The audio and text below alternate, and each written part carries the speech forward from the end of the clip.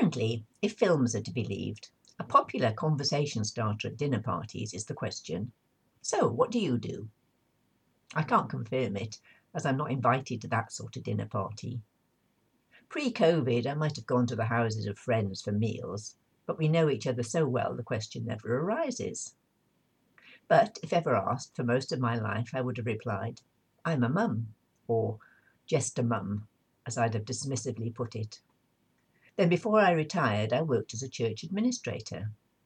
Now I suppose I'd say I'm retired.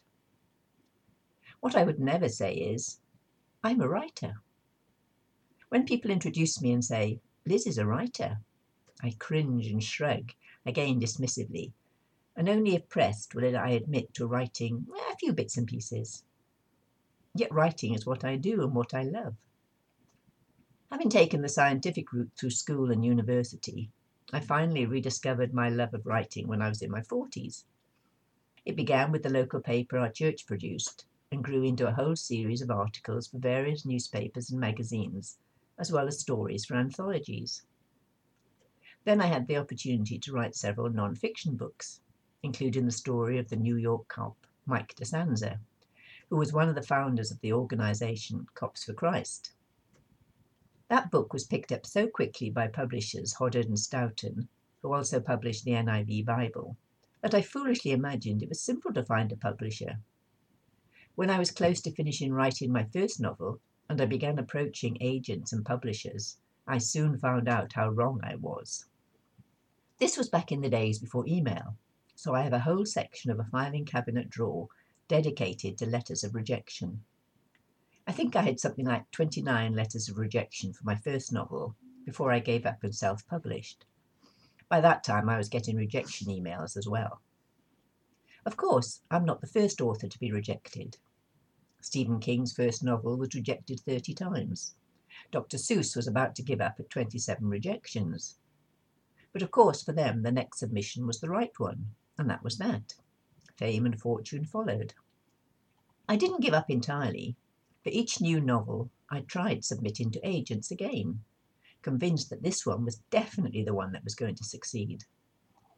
But I think with each novel, I've published 3 now, my self-belief began to waver sooner, and I made fewer applications.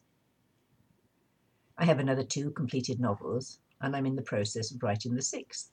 As well as this podcast, I write an article for a monthly magazine, as well as my blog and website, and an occasional post for the Zach's Facebook page. So I think it's safe to say I'm a writer. Unfortunately, to the hearer, that means I must be published and make money from it. The fact that very few authors can support themselves solely by writing says a lot about the value placed on the arts. But I'll get off my current hobby horse for now, and back to what I want to say this week. I casually mentioned earlier that I received 29 rejection letters for my first novel. I took them with me to its book launch and waved them about and talked about them in my little speech, even joking that I could paper my walls with them. All of which makes very light of the pain each letter caused me. As I said, I was convinced my writing was so good I'd easily get an agent or publisher. Look how simple it had been with a Cop for Christ. So the first submission I made, I was hugely confident. I was even casting the characters, who'd play whom in the Hollywood adaptation. Days passed, weeks passed, and finally the letter came. "Thank you for submitting your manuscript to us. Unfortunately, blah, blah, blah." I soon became awfully familiar with those words. And very soon I could tell just by looking at the envelope that came through the door that it was going to be another rejection. You think you get used to it, but you don't. Each time I send out a manuscript, I am exposing a part of myself. I am making myself vulnerable. What I have written is something of which I'm proud. It's taken me months, if not years, to perfect, and a lot of thought and energy have gone into it, not to mention the emotional ups and downs. This is quite good. Oh no, I'm a terrible writer. Basically, I have created something. It is part of me, and I am allowing others to see it and most probably say, "Nah, I don't like it." Imagine someone saying that about your child. My writing, or my child, might not be perfect, but it's mine. And being a writer, or any sort of creative artist, you are opening yourself to this. Dana Stabenow, an award-winning American author, said, "To be a writer is to embrace rejection as a way of life." While Isaac Asimov, the famous sci-fi writer, said, "Rejection slip, however tactfully phrased, are lacerations of the soul, if not quite inventions of the devil, but there is no way around them." Of course, there is a way around them. Don't show your writing to anybody, and then it can't be rejected. But it also can't be appreciated or enjoyed. Chuck Wendig, another American author, asks the question, what kind of writer are you? The kind who survives, or the kind who gets asphyxiated by the tentacles of woe? In retrospect, it's easy to laugh at the rhetoric. Not so simple when you hold your latest slip in your hand. But right now, I don't want to talk about how to deal with rejection, although in my case it usually involves ice cream or cake, but rather about the rejection we all experience in our daily lives. Nobody likes being rejected for any reason or by anybody. It's just not nice. But sadly for some of us, it's an almost daily occurrence. One guy turned up at Zach's breakfast shift one morning, asking if we had any dry clothes. He'd been sleeping in a doorway, and the owner had opened up and thrown a bucket of water over him. When I was helping in a youth club once, a young boy had done a drawing. I commented, saying how good it was, and he immediately screwed it up and threw it away. He was so used to being told he was useless at everything that he couldn't accept anything else. And I wonder whether the guy who was sleeping on the streets had a similar story to that young artist, when nothing he did was ever good enough, where all he knew was rejection and failure. Even in our own circles, there will be people who apparently are well-adjusted and what you might think of as normal, but who struggle with the same feelings of not being good enough, being scared of rejection, even anticipating and preempting rejection by not allowing others to get close.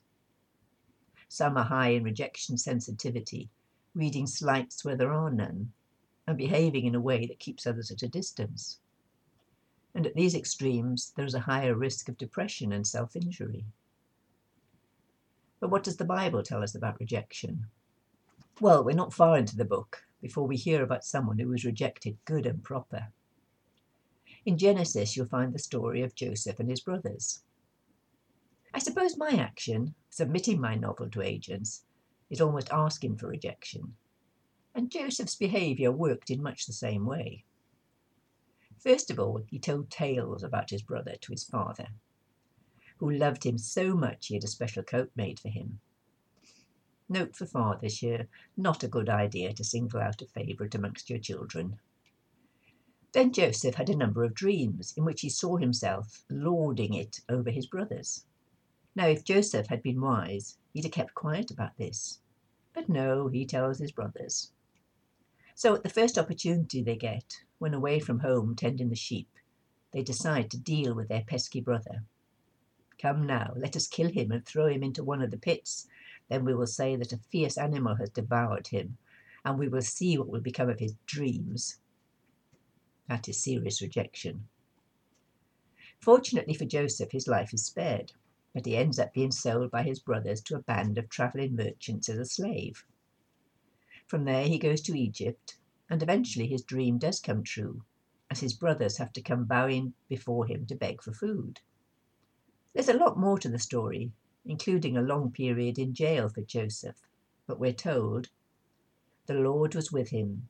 He showed him kindness and granted him favour in the eyes of the prison warden." So the warden put Joseph in charge of all those held in prison, and he was made responsible for all that was done there. The warden paid no attention to anything under Joseph's care, because the Lord was with Joseph and gave him success in whatever he did. Though it must have seemed that he'd failed again, that he'd been rejected again, this time through no fault of his own, Joseph discovered that God hadn't rejected him. God was with him through all his long years in prison. You find the whole story in Genesis chapter 37 onwards. Or if you prefer, you can watch the Rice Weber musical, Joseph and the Amazing Technicolor Dreamcoat, which has some brilliant songs in it. Now let's leap forward to the New Testament. He came to his own people, but they didn't want him. Yes, Jesus knows what it's like to feel rejected, not just by his own people, but his own family. His brothers tried to tempt him to go into Judea to show off his miracles. Don't do this in secret, they say. Show yourself to the world. At first glance, that might sound supportive, but John goes on to add, his own brothers did not believe in him. So they're making their suggestion in a sarcastic way, a sort of, yeah, come on, if you're so great, go and show everyone. Then, in his hometown of Nazareth, where you might expect people to be cheering on the local boy when he speaks in the synagogue, although at first they're amazed by his wisdom, it soon changes into a, who does he think he is? He's only the carpenter's boy, yet he's so high and mighty.